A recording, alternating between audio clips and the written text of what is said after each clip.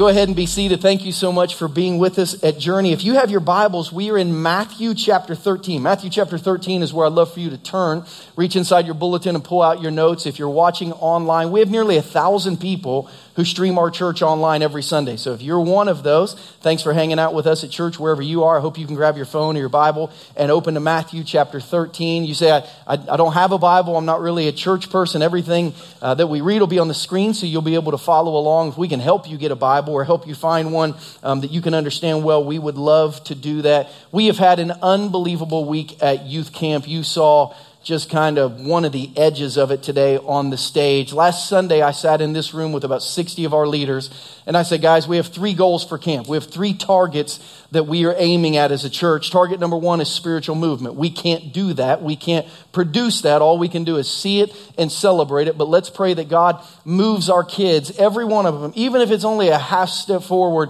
Let's pray that God moves our kids forward. I told them our second target was relational connection. Love students well. That was something that we were in charge of. We saw that happen all week long for God. And then our prayer was that the kids, as they left camp, would have some clear action steps for how they could grow closer to God and have impact for God, and that they would ask us to help them with those. And we saw that in incredible ways. 30 first-time spiritual decisions, 40 documented spiritual recommitments, Christian kids that said, I'm not living like a Christian kid, and I need to come back to God spiritually. 23 kids that were already baptized in the ocean on Thursday between thunderstorms that were moving in and out of the area. We've got a few more in our 11 o'clock service. And maybe the thing I'm most excited about, 30 kids who said, I believe God is calling my heart and drawing my heart into full-time ministry.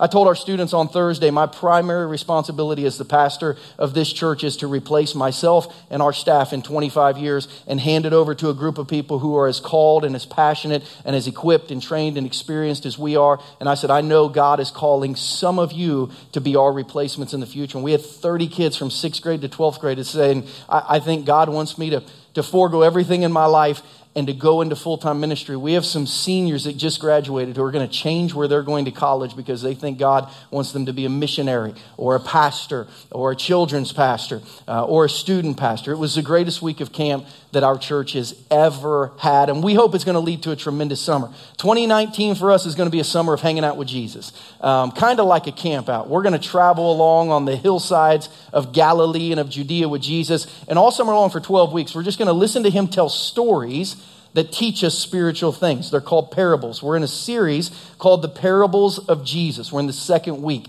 Last week we said a parable was this. In case you were not here, a parable is made up of 2 Greek words, paraballo, that means to throw or lay or place alongside of for the purpose of comparison. Jesus would often teach very difficult spiritual things to understand by giving a picture of something that somebody else could see. So last week he compared the kingdom of God, hard to explain, to a mustard seed that everyone in Israel could see, touch, feel, and understand. And he said, these things that you understand about the mustard seed are how I want you to understand what God is doing in the world. We said a parable is an earthly story that is revealed to have a spiritual meaning for those who will seek out the deeper meanings to it. The Old Testament 45 times said that the Messiah, the Savior, would teach in parables to distinguish between those who were listening with their hearts and those listening with their heads. The Old Testament said the Messiah would teach in parables because people who were just listening with their heads but didn't really care would let it go in one ear and out the other. But people listening with their hearts would have to follow up with questions and say, tell me more, show me more, help me understand what that means. So parables became kind of Jesus' spiritual stethoscope to see who would come up to him after a message and say, tell me more about that and how that applies to my life. Jesus told parables all throughout the New Testament. We are studying those this summer. Last week was the parable of the mustard seed. Today is the parable of the wheat and the weeds. Last week, parable of the mustard seed. Today, the parable of the wheat and the weeds. Every time I read the word of God, I pause and ask God to speak to me from the words of these pages that we believe were inspired by the Holy Spirit for our hearts. So can we do that together? Would you just bow your heads where you are? Would you take a deep breath and just try to, for the next maybe 25 minutes, put everything that's on your mind out of your mind and just open up your heart. And would you whisper this prayer from your heart to heaven? Would you ask God to speak to you? And would you tell him that you will listen? Ask God to speak to you. Ask him to help you learn how to water the good seeds in your life. and protect against the bad ones. God, that's our prayer today in the parable of the wheat and the tares, or the wheat and the weeds. Show us how to water the good seeds in our life and protect against the bad ones influencing us in negative ways spiritually. That's our prayer. Speak to our hearts, Lord. We ask these things in Jesus' name, and everyone said, amen. Matthew chapter 13, we're going to start in verse 24. If you have some strings, you might keep Matthew 13 marked in your Bible. We're going to be back there next week in the parable of the sower on Father's Day. But today we're in verse 24, and it says this: Jesus told them another parable. The kingdom of heaven is like a man who sowed good seed in his field, but while everyone was sleeping, his enemy came and sowed weeds among the wheat, and then he went away. When the wheat sprouted and formed heads, then the weeds also appeared. The owner's servants came to him, and they said, "Sir, didn't you sow good seed in your field? Where did the weeds come from?" "An enemy did this," he replied. The servants asked him, "Do you want us to go and pull them up?" "No," he answered, "because while you are pulling the weeds, you may uproot the wheat with them. Let them both grow together until the harvest. At that time, I will tell the harvesters, first collect the weeds and tie them in bundles to be burned, and then gather the wheat and bring it into my barn." I have two goals today that I want to teach you to hang on to from today's parable. Goal number one is I want to teach you how to water wheat. I want to teach you how to water the wheat in your own life spiritually, the good things that God is doing. And then number two, I want to teach you how to protect the promise, how to be aware of the weeds and how to manage those. I want to teach you to water wheat and protect the promise.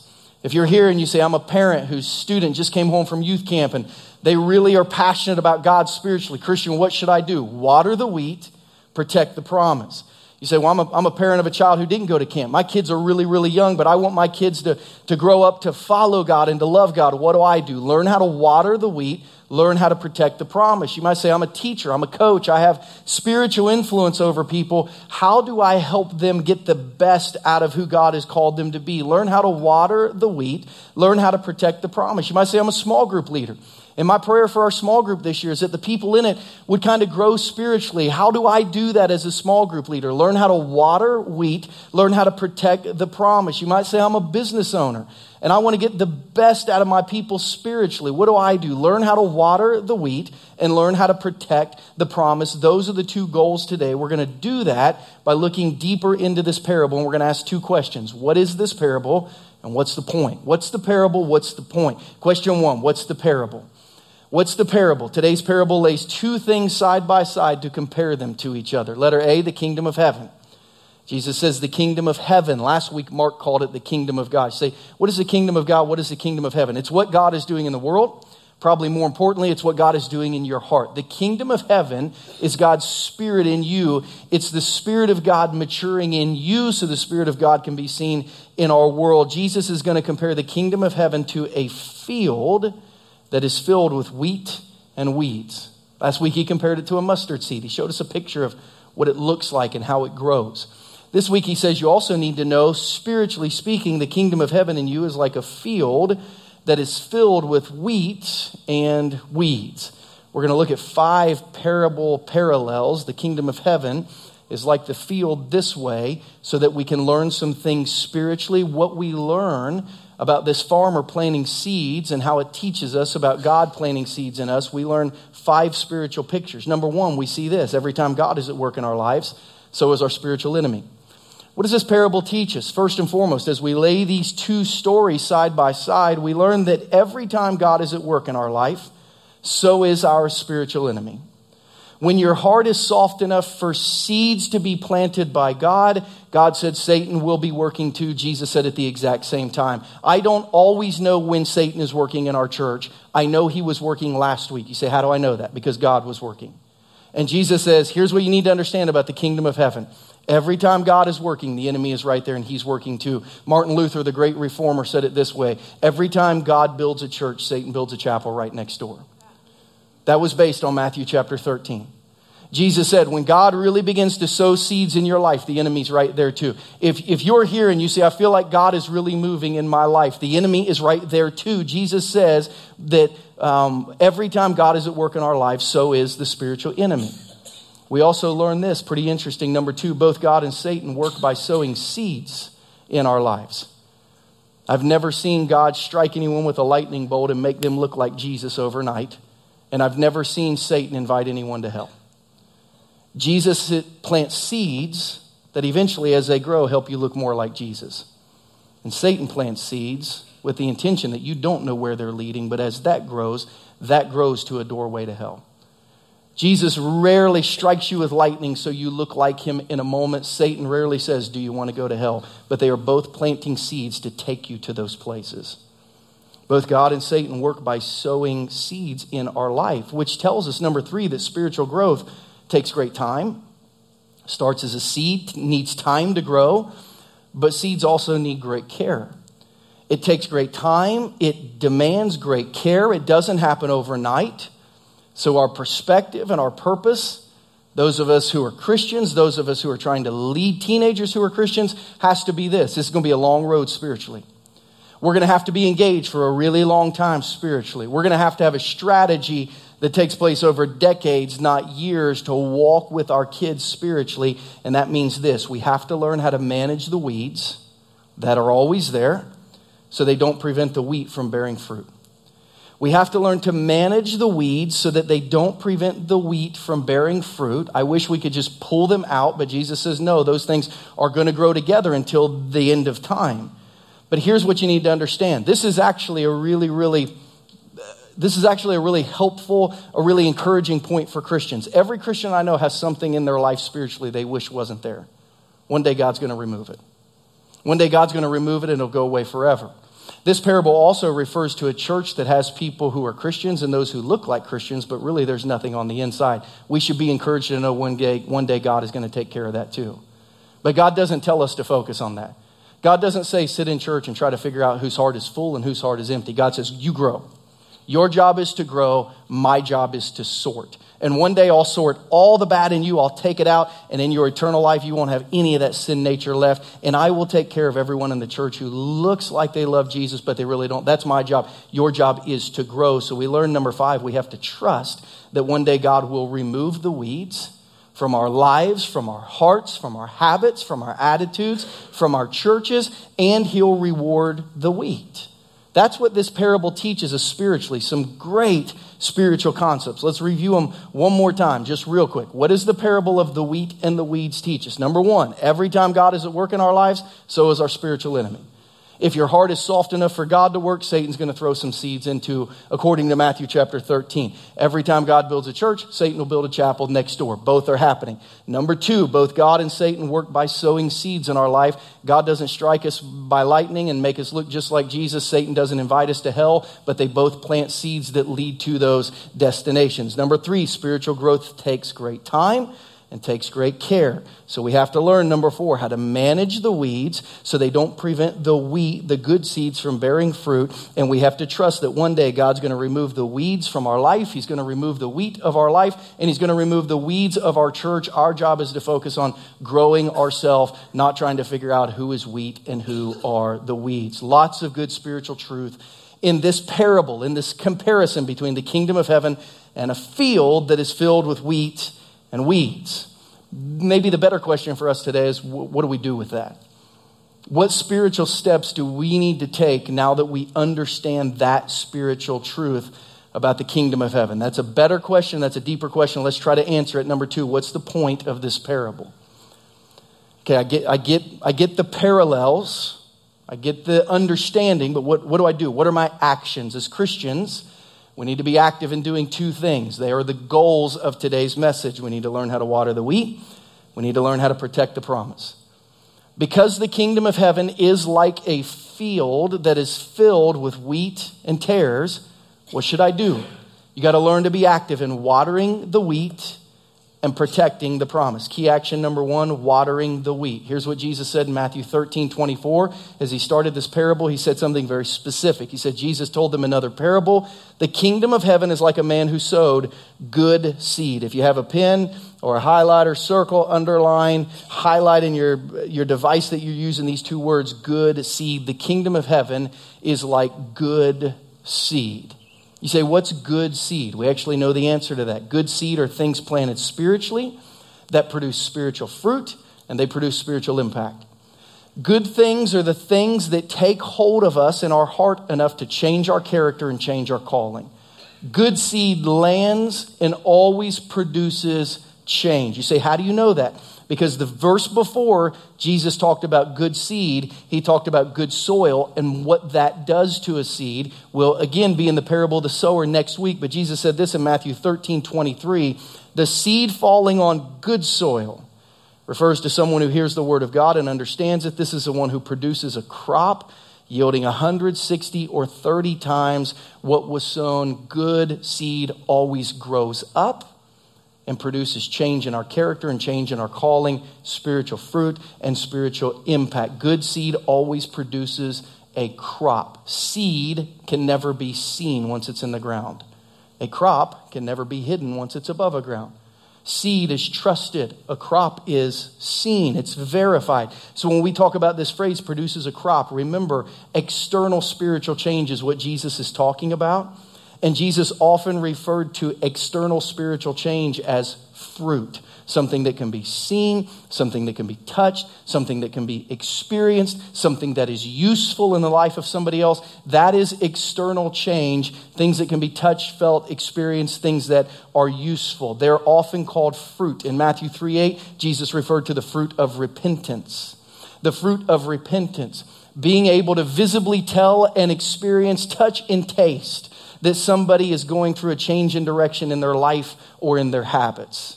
A seed has been planted, but now the fruit of repentance, the seed was, I need to change the way I'm doing things. And now my life actually looks like that, and others can see it, and they're impacted by it. The Apostle Paul talked about the fruit of the Spirit in Galatians 5:22 and 23. He said this is a change in character and in the character traits of a person. When Jesus is really planted in someone, we learned last night, when the seed of Jesus is planted day and night, whether you're awake or asleep, working or resting, the kingdom of God is growing in you. How do you know it's in you? It begins to come out of you. What does it look like when it comes out of you? Love, joy, peace, patience, kindness, goodness, faithfulness, gentleness, and self-control. Your character traits begin to change to look like Jesus. When I sat with our leaders in the room last week, I said, nothing will stretch you and stress you more than being an adult leader at youth camp.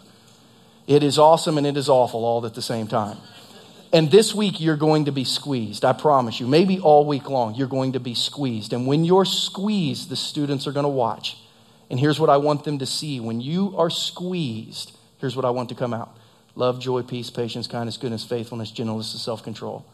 Prove to these students the Spirit is in, because when you get squeezed, let fruit juice come out. Love, joy, peace, patience, kindness, goodness, faithfulness. When you've been on a bus for 22 hours, I promise you, you are not going to feel good. It's going to squeeze you. Let love, joy, peace, patience, kindness, goodness, faithfulness come out. When you've eaten your 10th camp meal in a row, I promise you, you're not going to feel good. When you're squeezed, let love, joy, peace, patience, kindness, goodness, faithfulness come out of your spirit. When kids start puking in your room for the first, I've been at over 40 youth camps. We've never had an outbreak of kids vomiting like this week. More than 20 kids that just one after another started getting sick and throwing up in their sinks and on their floors and in their trash cans. When everyone starts puking, love, joy, peace, patience, kindness, goodness, faithfulness, gentleness, self-control, and hand sanitizer. Like, those are the things. Those are the things we got to be squeezing out to the kids, right? We can add one in there. The fruit of the Spirit is a change in the character traits of a person. The Apostle Paul in Philippians talks about the fruit of righteousness. This is actually not a change in your life, but a change in your impact on the kingdom of God through serving in evangelism. You saw in Mason Seeger on stage one of the fruits of righteousness. His living led to somebody else saying yes to Jesus. Danielle and I yesterday got home from camp, or 2 days ago got home from camp, and immediately headed up to Omaha, Nebraska, where my son had a college football camp that he had to go to. And as we were trying to drive through St. Joe, we realized 29 is still closed because of all the flooding there. It took us a long time to get to Omaha and back because we couldn't drive straight there. But as we saw all the fields that had been flooded, I was instantly, Sherry, I thought about our church up there serving, and I thought, I'm so glad that these people were not left alone and that churches like ours from all over the Midwest came to help. Fruits of righteousness, things you do for others that benefit them. Jesus said seed in leads to fruit out, external change. And you say, how do I water wheat? Listen, the role of spiritual leadership where a crop is being produced is to water the wheat. To pour into these areas, fruit of repentance, fruit of the Spirit, fruit of righteousness. If my teenager went to camp, and I had two go to camp, I've started having these discussions with them. and they came home from summer youth camp. Here are the questions I'm asking them. Ask them, where are you trying to change direction or habits based on what happened to your life? Water that wheat. Help them where they're trying to change. Ask them this question, what new character traits are you pursuing so you can look more like Jesus? Where has God said to you, you need to become more like Jesus? Water that wheat. Pour into that area. Ask them, how do you think God wants you to impact his kingdom? When do you need to be at church so you can serve? Which one of your friends are you trying to reach that we can help pick up and take home every week? Water that wheat. If you're in here and you're a Christian, you also have the responsibility of self-watering in this area. You could ask yourself these questions. Where are you trying to change direction or change habits? Water that wheat in your own life. Where do you feel a need to have a change in some character traits in your life? Water that wheat in your own life. How do you think God wants you to impact his kingdom? Water that wheat in your own life. Listen, water the wheat. If there are any good seeds that have been planted in you or in those you lead, water the wheat. If they've been planted in the life of someone you love, water the wheat. If they've been planted in your own heart, water the wheat. What do we need to do with good seeds? 3 words. That you sound so excited about that. Let me ask you again. What do we need to do with good seeds planted? Water the wheat. Water the wheat. You know why it takes seeds so long to grow? Because sometimes churches are so lethargic, like all these seeds have been planted, and they're like, okay. Instead of running to the hose and getting a bucket and standing over and saying, I'm going to water it until it grows. I'm going to trust that it's there, and I'm going to water it until it grows. We need to be enthusiastic about seeds that have been planted, and we need to be encouragers by watering the wheat. Why? Because at the exact same time, weeds are growing. Water the wheat, expect the weeds to come. They've been planted too, according to the teaching of this parable. And if key action number 1 for our students, for ourselves spiritually, is we got to learn how to water wheat. Key action number 2 is we got to learn how to protect the promise. Here's what Jesus has told us in this parable. The enemy had a chance to sow seeds because someone fell asleep spiritually. Let me ask you a question, just where you're sitting when you look at that. Is that you? Are you asleep spiritually? Mom or dad, are you asleep spiritually? Husband, wife, are you asleep spiritually? Teenager, are you asleep spiritually? Grandma, grandpa, you've been asleep spiritually? Because we look at Matthew 13:25, 13:23, Jesus said good seed's going to have huge impact. Matthew 13:24, he said the kingdom of heaven is filled with fields that have good seed in them. But then he says this, but while everyone was sleeping, the enemy came and they sowed seeds among the wheat. And they went away. You see when the enemy works? When we fall asleep on the job. It's interesting, we don't read that the farmer did anything wrong. He just failed to do something right. He realized the soil had not been closed up. He realized the heart was still open. He realized there was still time to put anything into the soil that would produce a crop. And he wasn't vigilant and diligent enough to make sure the enemy did not sow seeds. Listen, folks, we cannot fall asleep. If you had kids come back from camp, they're fired up spiritually, you cannot sleep in this season. God's trying to do something in them. Protect that promise. We can't fall asleep at a time where God's trying to produce change in our life. You know God has spoken to you. This is not the time to sleep in a little bit or go to sleep early. You can't fall asleep when God is trying to move in your spirit. For those of us who are parents, we can't fall asleep at vulnerable times in our kids' lives. Let me say it this way. We can't sleep spiritually while our kids are between the ages of 12 and 18. We can't. We have to stay awake for that span of time. Because weeds will be planted between 12 and 18 that cannot be managed between 25 and 40 if we don't wake up. Jesus said to one of the churches in Revelation, wake up. Because if you sleep between 12 and 18, there's going to be weeds that are not manageable when your kids become adults. Protect the promise. If God is moving in your heart, stay alert for the enemy. He's moving to protect the promise. You say, how do we do that? Abraham gives us a great picture of that. In Genesis 15, Abraham gives us a great picture of protecting the promise. It's what I want to leave you with today. How do we protect the promise? Here's what happened in Genesis 15. Abraham was a guy who was faithfully trying to follow God. So God called him out and said, I'm going to make a nation of you. He birthed the nation of Israel from Abraham, where eventually the Messiah would come from, who would bless the entire world. But he told Abraham, it's going to start with the sincerity of your faith. And Abraham kept saying, how do I know I can trust you? How do I know I can trust you? So in Genesis 15, God said, we're going to cut a covenant. It was the strongest covenant that could be made in the ancient Near East historical period. It would be like becoming blood brothers times 100. Yeah, I grew up in a redneck town before people were afraid to swap blood with each other. So like you would sit in the fort in the woods and you would cut your finger and you'd have a friend cut your finger and then you'd touch them and you'd be like blood brothers. Am I the only one in this room that did that? Or yeah, so you all have heard about it. There's some rednecks in the room too. So like, you could be this is like blood brothers times 100. Here's what cutting a covenant was in the ancient Near East. Each of you would bring a cow, goat, ram, dove, and a pigeon, and you would literally kill them and you would divide them in two. So one side of a cow on either side of a walkway, one side of a goat on either side of a walkway, one side of a ram on either side of a walkway. They wouldn't divide the birds. They put the dove on one side and the pigeon on the other. And then you would walk through arm in arm with the person that you were making this covenant with. And here was the symbol of the covenant. Even if it kills me, I'll keep my promise. Even if it kills me, I'll keep my promise. It was the strongest covenant in the Middle East 3,500 years ago, cutting a covenant. God told Abraham, we're going to cut a covenant together, but he told Abraham, only I'm going to walk through. Because I'm the only one who's going to end up giving my life to hold up my end of the promise.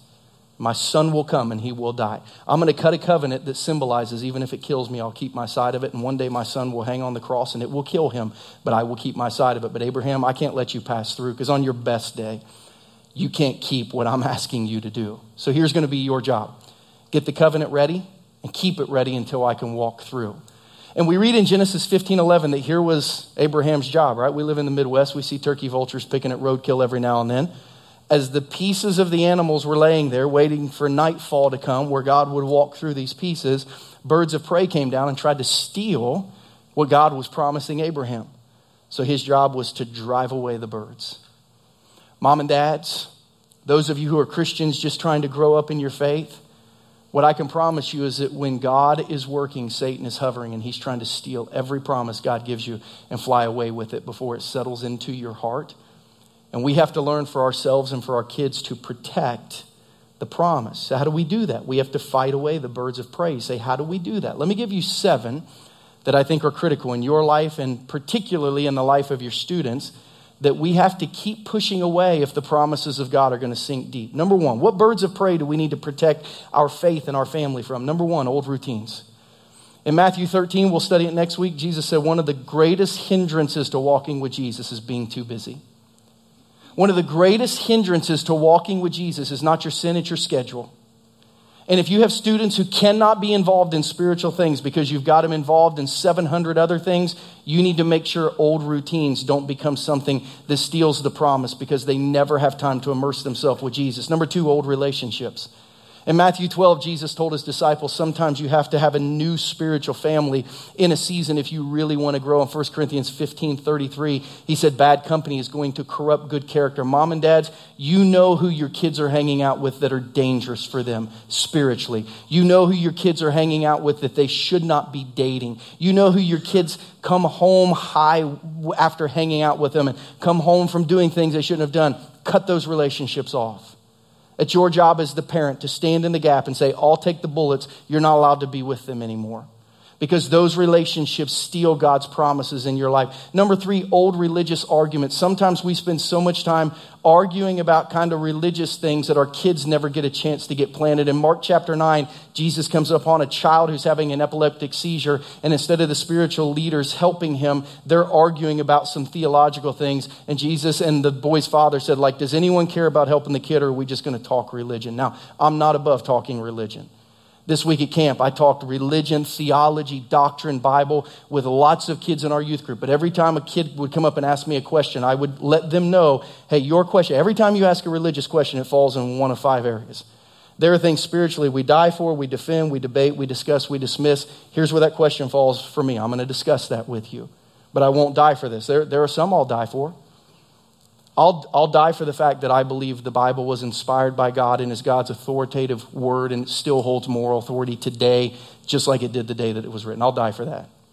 Can I get an amen? Am I the only one in the room who will die for that? I will this fall take 6 weeks to teach a series on the Bible to help you understand why I believe that about the scriptures and why that has to be our moral compass as we head through our life to understand who God is. But I would die for that. I'll defend all my doctrinal positions, why I believe what I believe, and give you supporting scriptures. I'll debate kind of the nature of spiritual gifts, how they're used today, what those should look like publicly and privately. I'll discuss, maybe how my view of creation could possibly fit the scientific age of the earth. I'm not going to die for that. I wasn't there. I don't know that anyone was, but I'll discuss those things. And then I'll dismiss things. If people say, I believe God spoke to me today in my bowl of Cheerios, I'll be like, listen, the only thing Cheerios can say is, like you need a cereal with more letters to have God speak to you. And you're like, there's some people that be like, man, God speaks to me through everything. It's like, okay, some of that I will dismiss. Talking religion is important until it pulls your teenager into 3 different churches between 6th grade and 12th grade. And they never get rooted. Because you'll die for everything, they never get to live for anything. So at some point, moms and dads, like we got to figure out when to let enough be enough and say this, on the key areas that everyone would die for, we're walking the same path. And my kids are really growing here. So let's not pull up roots. We have to see how Satan could possibly use that negatively. We have to fight against it. We have to fight against, number 4, old levels of comfortable faith. Job lived in a comfortable faith until he went through an extreme period of suffering. And after he went through an extreme period of suffering, he said this in Job 42:5, before this, my ears had only heard about God, but now my eyes have seen him. I had to move beyond where I was, and now I have really seen God. Some of you, your kids have come home with a hotter faith than yours. And to encourage them, you're going to have to drop where you are in your faith and raise to their level spiritually. You're going to have to fight against comfortable faith. You're going to have to fight against, number 5, old timelines for fruitfulness.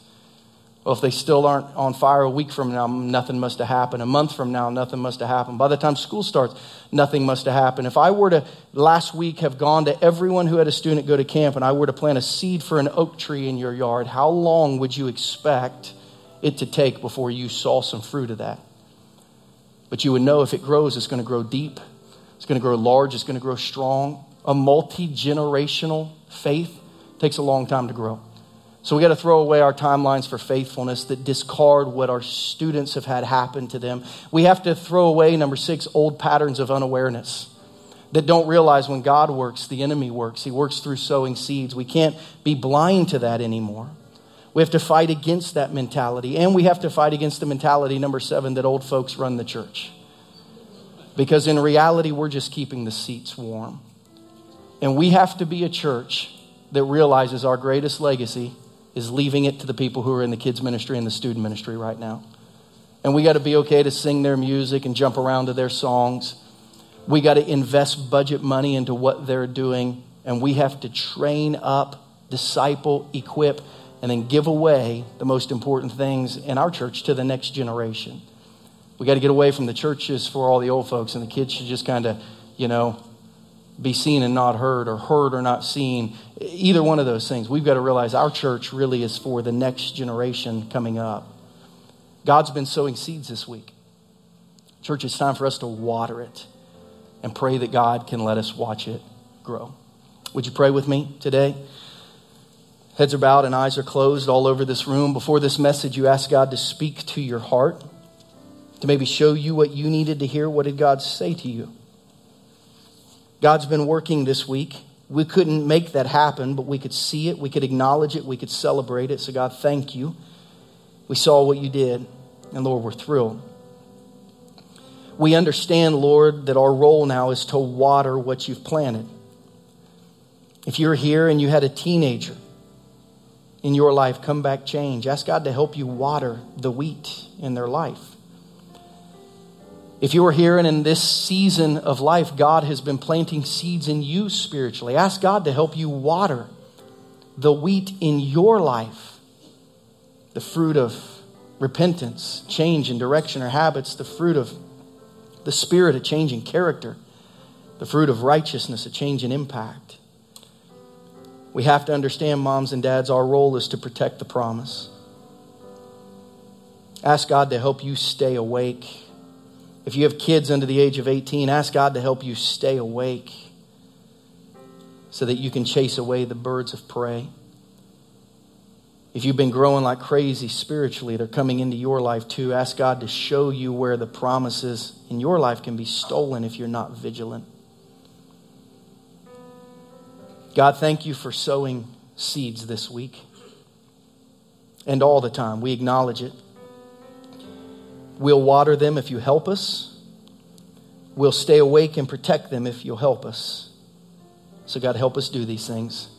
And we ask them today in Jesus' name. And everyone said, amen.